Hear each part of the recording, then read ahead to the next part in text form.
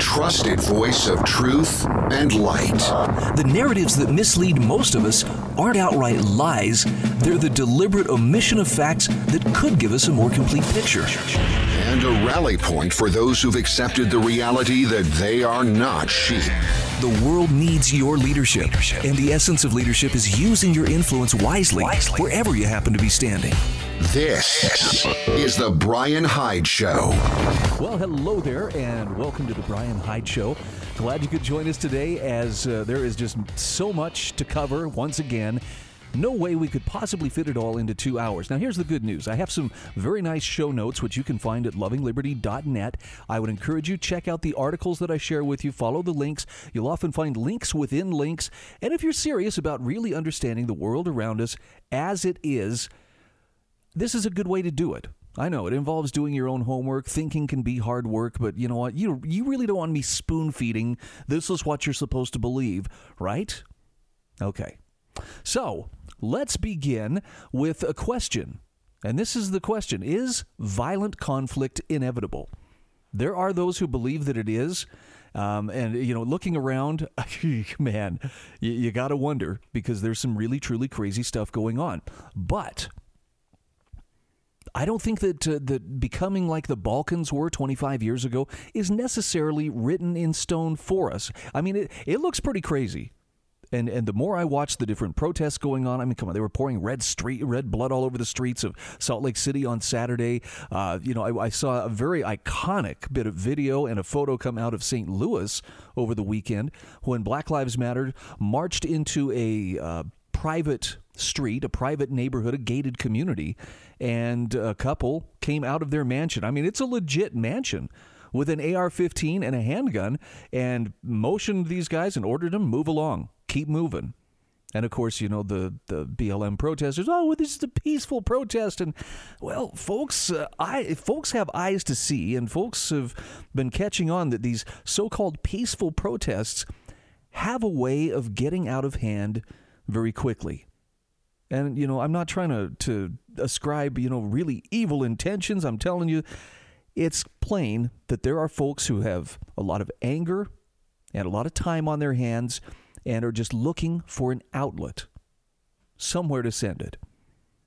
And that is a very dangerous combination, because I agree with the article I shared last week, and I don't remember who the author was. Lou Rockwell shared it. It was an email from a friend of his saying, pay attention, because the fighting that some people seem to want to foment, the conflict and the actual violence between groups is being sponsored by or promoted by or encouraged by those who sit in positions of power right now. We'll call it the establishment. I don't know, it might be too conspiratorial for some, but it makes sense. It leaves them safe to continue doing what they've been doing, pulling the strings and levers of power, you know, as they have, while the rest of us tear one another apart and don't do anything to upset the elite's hold on power. Pretty crafty stuff. But what if there was a solution for everybody? Left, right, and center. I know that's a question that some people think, well, that sounds pretty utopian, but I'm convinced elections alone are not going to solve the problem ahead of us. In fact, I think the next election could actually be a catalyst for real bloodshed, a la 1860. But I also am thinking that there are some solutions so simple that we might be tempted to overlook them. And I'm going to play the audio for you from a video titled "A Solution for Everyone, Left, Right, and Center." The answer, this video tells us, is decentralization. Give a listen, see what you think. Why are we fighting each other, left against right, in a battle to dictate how the other should live? We've been pitted against each other by the political, financial, and media elites that profit from our conflict. We don't need to be fighting while we agree on the corruption and abuse that plagues our people. Our preferences differ in our lifestyles, social policy, and how we want to organize our communities, but we agree on common solutions. Let us come together where we agree and give each other space where we are different. Let us celebrate our diversity, by allowing separation rather than fighting against each other for the seat of power. Let us stand together as one people and many people. Let us reflect on the original vision of our country, which honored the differences between the 13 small colonies, which would blossom into 50 glorious states. We live in an age where we no longer need to compromise with one another on our differences, be they intellectual, emotional, moral, social, or political, differences that only continue to diverge. We have demonstrated our preferences by the big sword, already seeking out the communities which we desire. Standing together, we still benefit from the shared military, trade, economic, and insurance benefits of our size and scale. But we need not be limited in the satisfaction of our social, political, and aesthetic preferences. The solution is simple for the people, though rather painful for the politicians, bankers, and media who stand in our way. The solution: restore the intent of the Constitution, restore the American project, itself born from the British project, and itself born of 1,100 years of the continental European project. Devolve the federal government to the states. Devolve the states into additional states as suits the local demand. Decentralize. What would this vision for America look like? No more electoral college, no House of Representatives, and no presidency. The Senate remains, but consists of the governors of the several states. The powers of the federal government are severely constrained. What remains is the military for defense, the court to resolve disputes, and the treasury for finance and insurance. States, whether as large as a rural landscape or as small as a bustling city, are organized around common interests. Each state is able to customize their laws to their demands, but with no influence outside their territory. And while each pursues their own social preferences, each also bears their own social costs. People will continue to move according to their preferences. Some will seek out the excitement of the city, while others will leave cities looking for quieter communities to settle for the long term. Most likely, this leads to a small number of dense city-states, dedicated to novelty, self-expression, and openness, and a number of larger, sparsely populated territorial states, dedicated to families, trust, and tradition. The costs of each are contained. The power of the federal government is returned to we, the people. No more struggle for the power to rule over each other. De-escalate.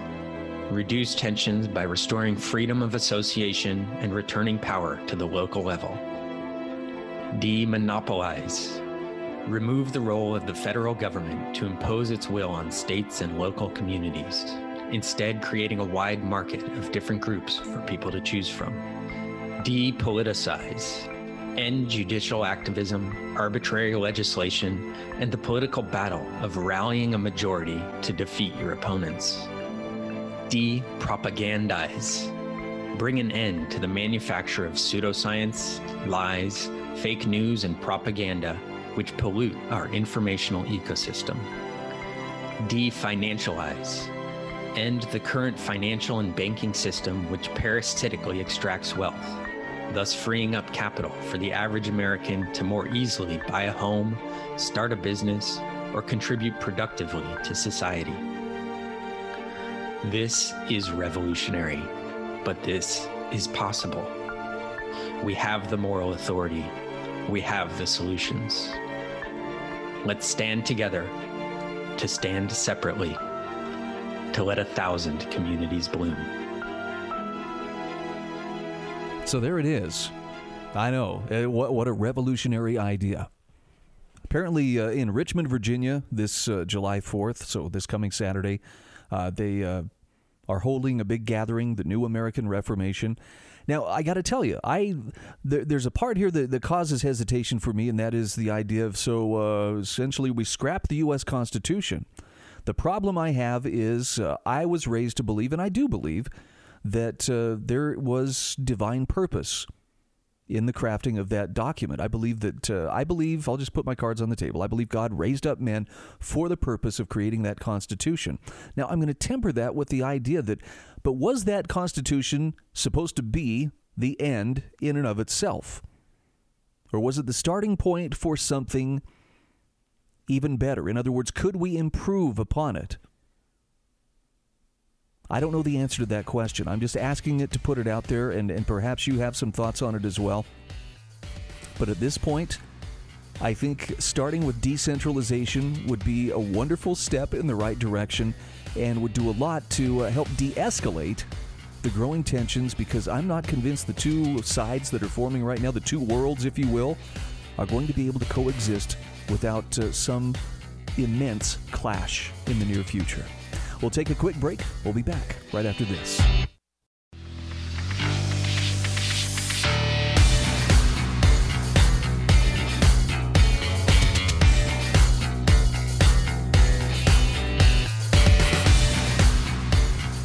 Hey, welcome back to the Bryan Hyde Show. So glad you could join me.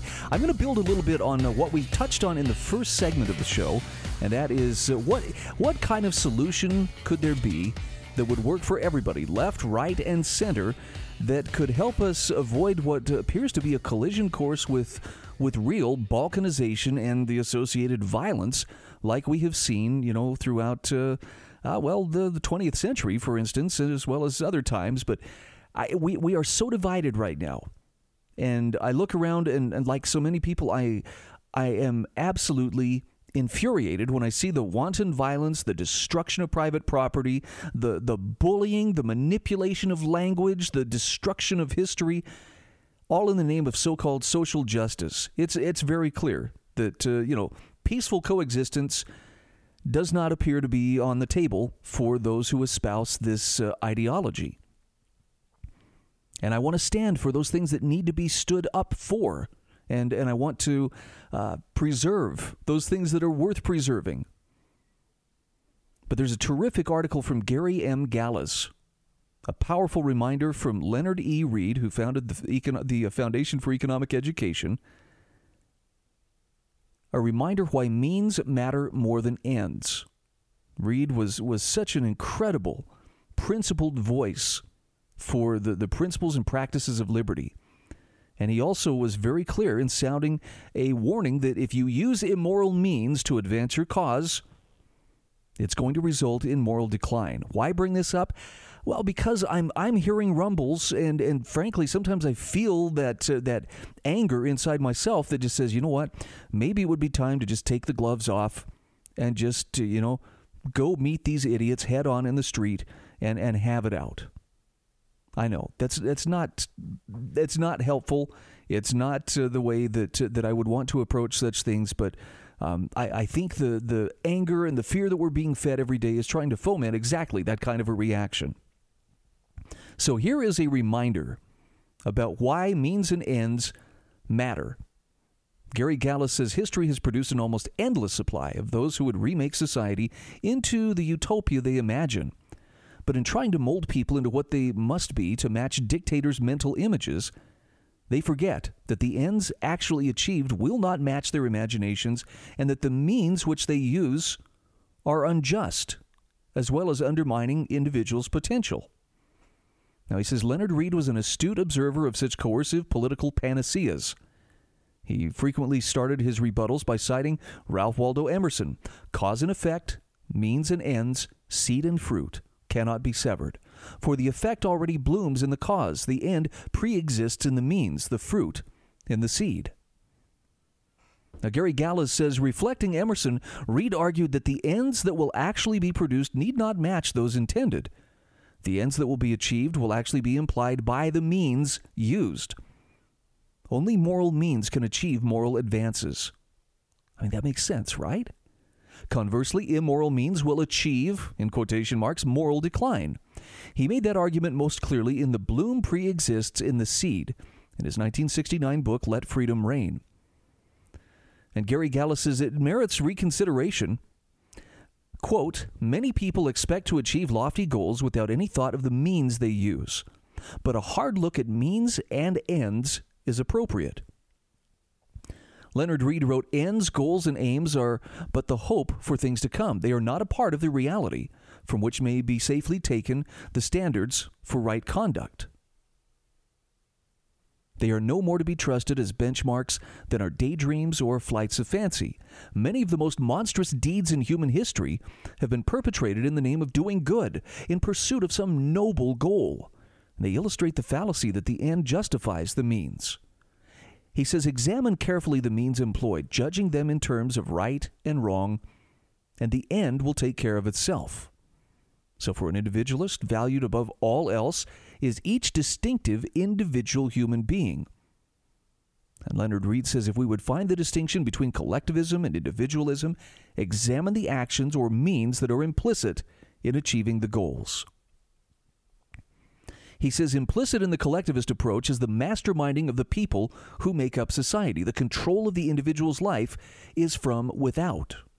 The collectivist view holds that the individual does not fit himself into place, but instead is assigned that niche or role which the political priests believe will best serve whatever societal pattern they have formulated.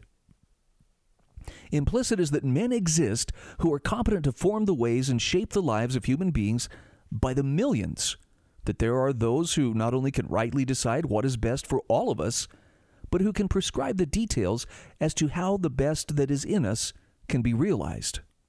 Any conscientious collectivist, if he could properly evaluate the authoritarian means his system of thought demands, would likely defect.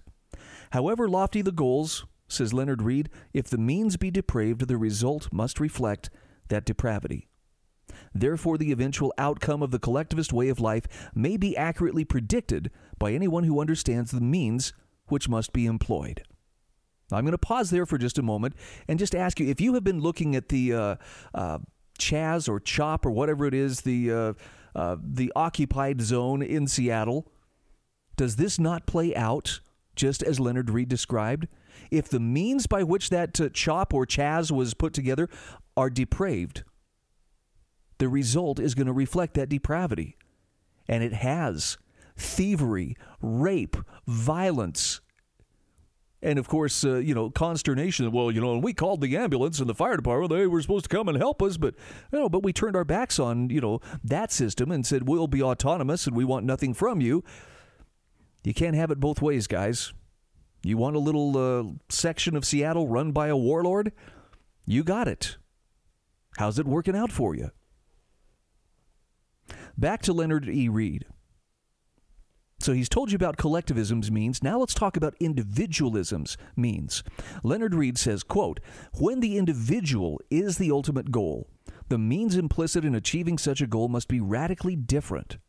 Either I will concentrate on me and my welfare, or on others and their welfare, mind my own business or mind other people's business.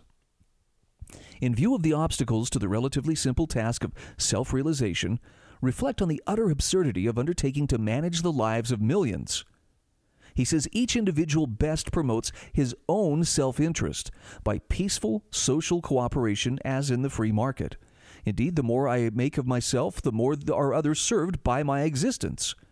The way to assume social responsibility is for the individual to rise as far as possible. Next, he talks about private ownership and voluntary means and beneficial ends. Leonard Read says the incentive of private ownership is far more powerful than the sentimental thrust of laboring for the good of all. If we concede that a man has a right to his life, it follows that he has a right to sustain life, the sustenance being the fruits of one's own labor. Private ownership is sacred as life itself. Private ownership lies at the very root of individual liberty. Without it, there can be no freedom. With it, freedom is secure. For private ownership presupposes free choice in disposition, that is, freedom to exchange. It's senseless to talk about freedom if the right of private ownership be denied. Can we pronounce a moral judgment on these means implicit in the individualistic goal? These means serve as a powerful thrust toward the individual's material, intellectual, moral, and spiritual emergence, and that's right. Others, those who comprise society, are the secondary beneficiaries of individual growth. If we would help others, let us first help ourselves by those means which qualify as righteous. Now, Gary Gallas says, Leonard Read saw that coercive utopian reforms, by their nature, substituting external dictation for individual choices, which are the only way for individuals to mature or bloom, had to be both unsuccessful and unjust. And he says, in contrast, voluntary means that violate no one's rights are the only reliable path to individual growth and social advance. He knew that the bloom of liberty pre-existed in the seed of self-ownership, and the wilting of collectivism pre-existed in its violations of self-ownership. And Gary Gallas says that's a lesson few have ever learned as well as Read, and which we are in desperate need of relearning today.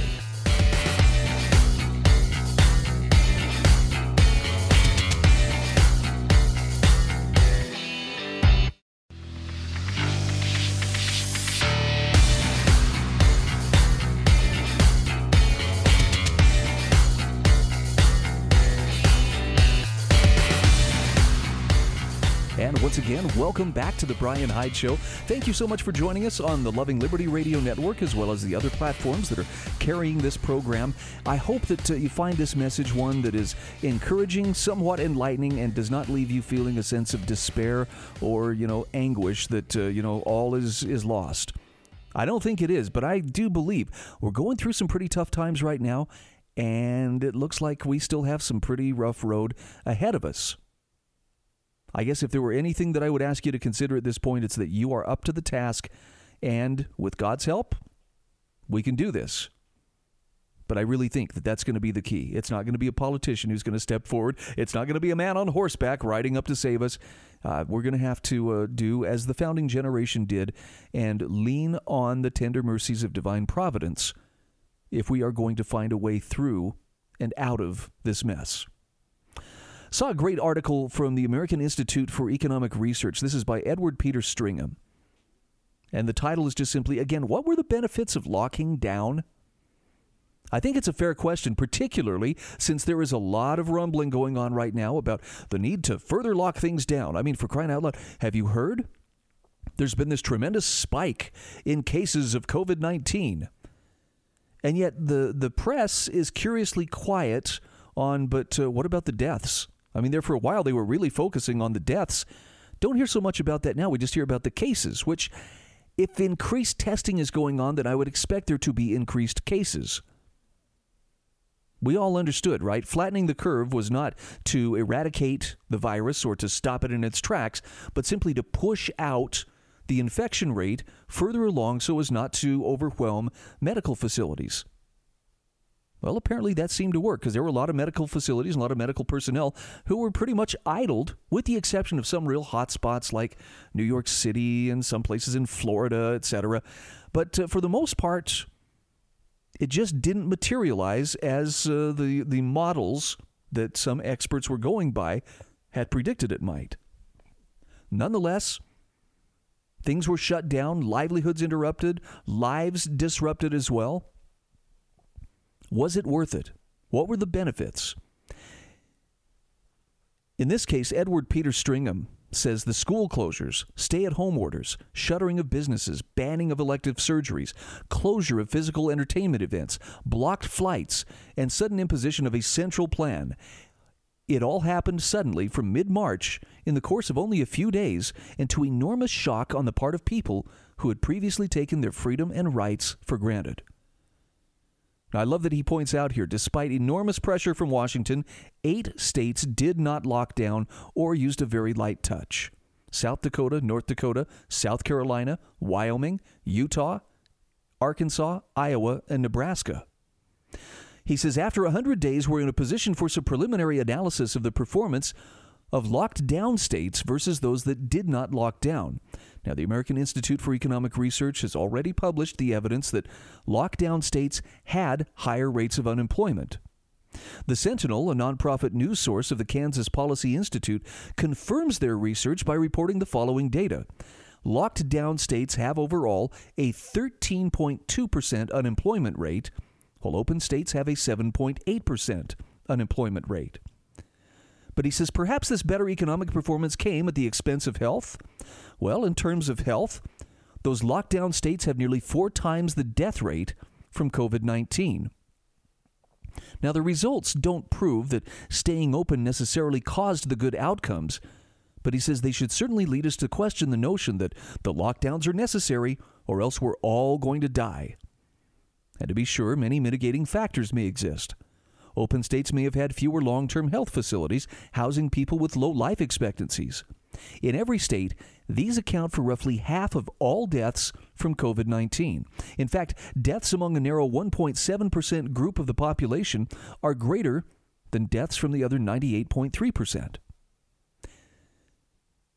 Edward Peter Stringham says population density between the states also varies, and that could have been an explanatory variable. The open states also lacked governors who mandated that nursing homes accept active COVID patients. Earlier this month, they published more detailed research on employment far worse in lockdown states, according to data by economist Abigail Devereaux, who found similar results. Stringham says a routine trope in the media is that people who oppose lockdowns are pushing freedom and wealth over safety and health. But as we can see from this clean examination of the results, and by the way, he does have a lot of charts that go along with this, so you can find them in the article, which is in the show notes, found at lovingliberty.net. He says these open states experienced less economic pain and less pain from the disease itself. Edward Peter Stringham says we're seeing desperate attempts by politicians, public health officials, and media commentators somehow to make sense of why the United States pursued the course it did with the closures, stay-at-home orders, travel bans, and near-universal quarantine, in violation of every principle that America has celebrated in its civic culture. With the evidence coming in that the lockdowns were neither economically nor medically effective, it's going to be increasingly difficult for lockdown partisans to marshal the evidence to convince the public that isolating people, destroying businesses, and destroying social institutions was worth it. By the way, he's got a number of great articles linked within his own article. Strongly recommend follow those links. Check it out for yourself. It's with the 4th of July coming up, all right, we're going to be celebrating Independence Day this coming weekend.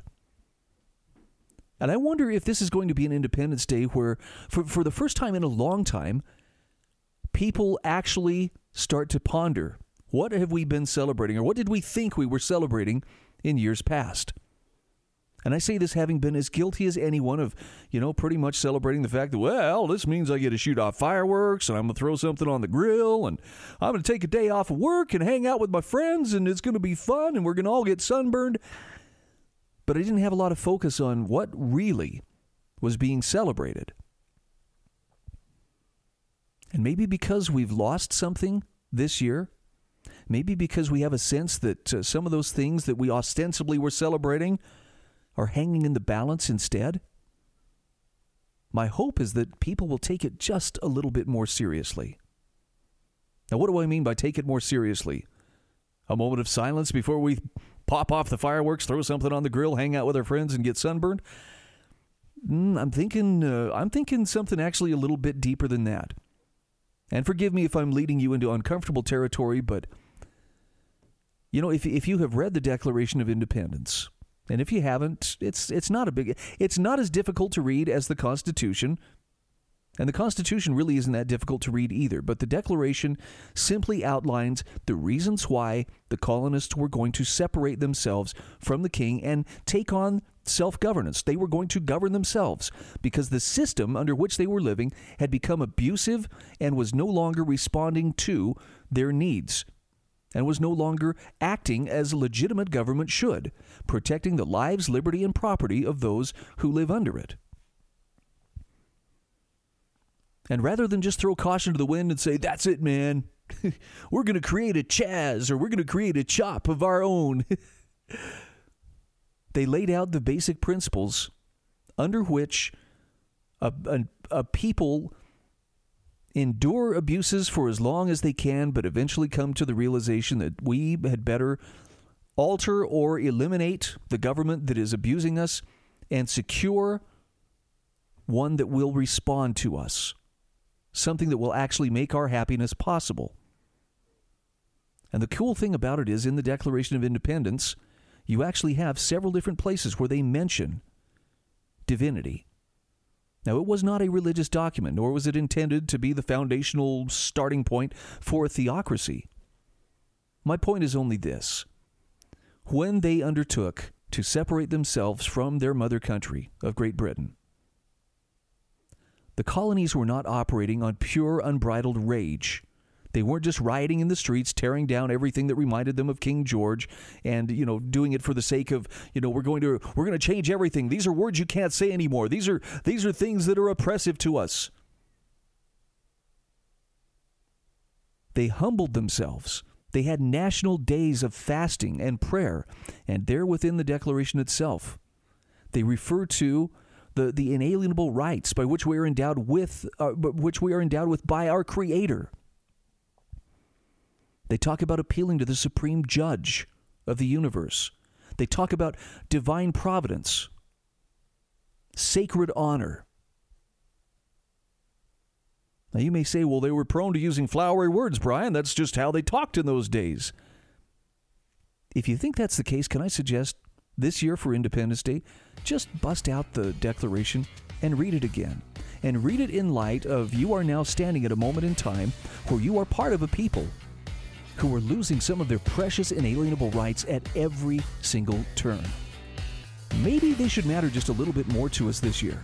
Maybe we should put a little more thought into what we thought we were celebrating all these years when the 4th of July rolls around.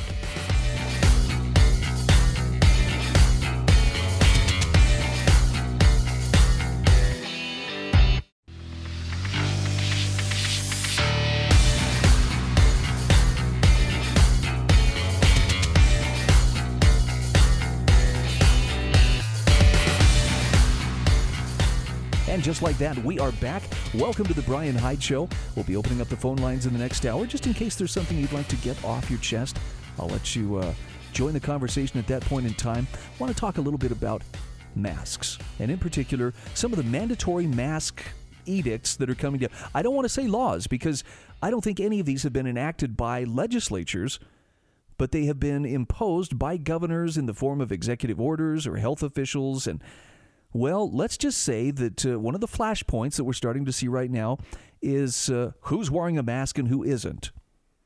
It was kind of nice there for a few weeks when I would go out to the grocery store. I would see people shopping and see, maybe 75% or even, half the people on a bad day, were mask free. But nowadays, I don't know. It's like the fear has been turned up, dialed up to 11, and what I thought was fear and mistrust before, and those eyes peering out over those masks, when they encounter someone like me without a mask, I'm starting to see real disapproval.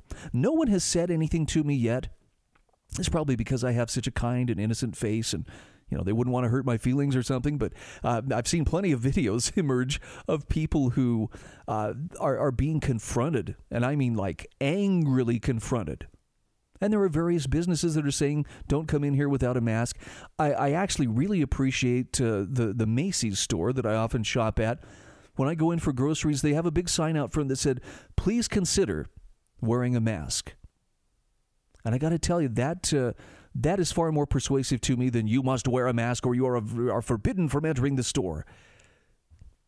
I like the possibility of making those choices for myself. And for what it's worth, if this makes me a bad person, I guess I'm a bad person. I don't feel the need to wear a mask everywhere in public at this point. If I did, I would do so, but it would be my choice. I don't want to be coerced. And I'm pretty sure I'm not alone in this. Now, it's sad to me that there are people like me who don't want to wear the mask who get a little bit belligerent and will actually go out and confront people who are wearing the masks. I don't think that's a good idea either.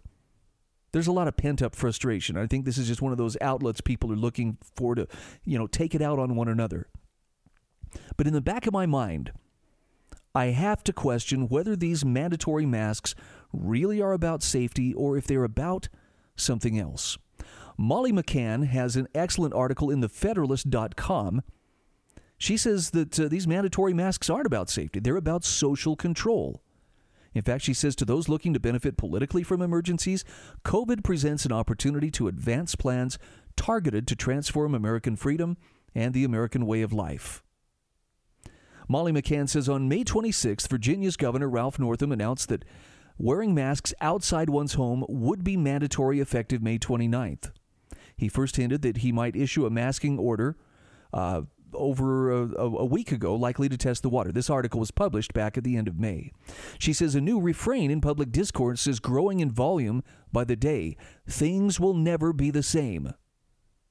I don't know if you feel that when you're out shopping, but that's certainly the vibe I'm picking up on as well. Molly McCann says the certainty with which we're assured of this predetermined future is perplexing. Whether or not things will ever be the same is not at all clear, but some people hope things will never be the same, and she says that much is certain.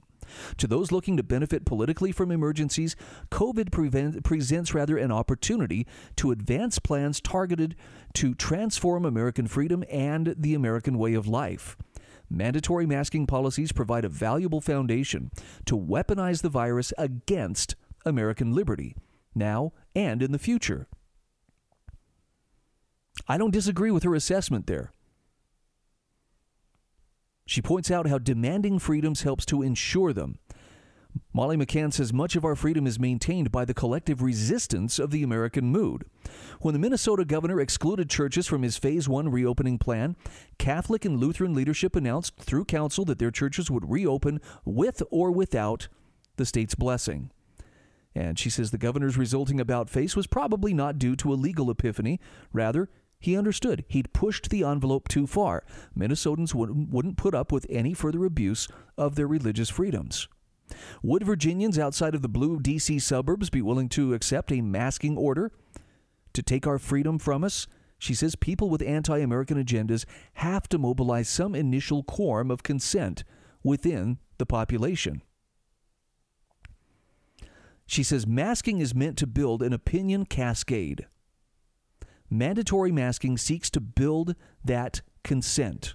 In addition to extending the fiction that we are in an emergency sufficient to trigger the extra constitutional authority of local and state executives, mandatory masking acts as a peer pressure-fueled signal that encourages conformity to our coming, quote, new normal. An April 18th article in the Washington Post underscores the strategy, presenting the mask controversy as a left versus right debate. People resisting mandatory mask policies are, per usual, painted as unreasonable, headstrong, and backward, displaying ignorant American bravado or rejecting science and good sense. Sound familiar? That caricature is itself a tool to mock, marginalize, and to silence dissent. I think my friend Connor Boyack put it, basically, if you're considered a mask denier, that puts you in the same category as a flat earther. Molly McCann says the most telling passage of the article is this one, quote, for Trump supporters, declining to wear a mask is a visible way to demonstrate that I'm a Republican, or I want businesses to start up again, or I support the president, said Robert Kahn, a law professor at the University of St. Thomas in Minneapolis, who has studied Americans' attitudes toward masks. Masks will quickly become the new normal in blue states, but if social distancing continues through 2022, the mentality among Republicans could well change, too. If I can go to work, and the cost of marginal improvement in my life is wearing a mask, maybe Americans of both parties do accommodate ourselves to it. End quote. And Molly McCann says that that's the key. If we want to marginally improve our lives, we will submit. See, the masks, she says, are not the end game. The point of the masks is to teach the American people that if we want to get some sense of normal, we have to accept abnormality. If everyone's wearing a mask, well, that telegraphs a society-wide acceptance that the status quo has changed. And with that consensus, other changes can come too. Society will be primed to accept measures that most normal Americans would reject in any other time. Our new normal will include a permanent expansion of the bureaucracy and alarming new COVID-related regulations. Now, don't forget, masks are of limited benefit. You're not irrational or obdurate if you're skeptical about masks. Molly McCann says the experts have admitted that masks' efficacy is usually negligible. Dr. Anthony Fauci himself, in a 60 Minutes interview early in this pandemic, dismissed masks as essentially useless. There's no reason to be walking around wearing a mask. When you're in the middle of an outbreak, wearing a mask might make people feel better and might even block a droplet, he said, with an almost eye roll, but it's not providing the perfect protection people think it is, and often there are unintended consequences. End quote. So Fauci may have changed his tune, but plenty of sensible doctors are still speaking up.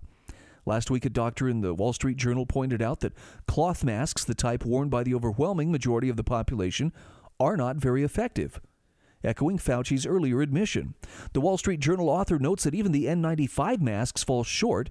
They're considered effective at blocking coronavirus particles only when they're form-fitted and tested to make sure there isn't any leakage. In short, cloth masks are largely symbolic. The science hasn't changed, but the agenda has. Implementing mandatory mask policies across a society of 300 million people because it makes some people feel better is absurd on its face. But the policy makes a lot of sense if you understand its purpose and usefulness to shift the American mindset.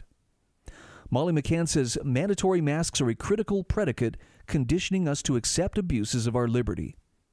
Mandatory masking provides the foundation on which governments continue to justify emergency measures and rule by executive fiat.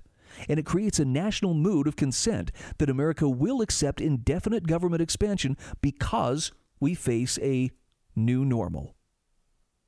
Wow. Pretty powerful stuff. I'll have this included in the show notes, but look, at the risk of sounding like, I'm wearing my tinfoil hat, I think she's right. I think this has a lot more to do with fomenting some kind of group consensus or some kind of basically group manipulation than it does with actually protecting people's health. If you've ever heard of Beverly Eekman, she has written a book on group manipulation techniques. It's something the old Marxists would have called collective spirit. But it's an actual science, and there are people who are very good at it, and you've probably experienced it. If you have ever been to a PTA meeting or any other kind of public meeting, or you've had to sit through mandatory sensitivity training at work. The idea is the facilitator, who comes in with a pre-selected ideology, figures out who isn't on board and then uses peer pressure to get that person to submit his or her will to the collective. Does any of this sound familiar?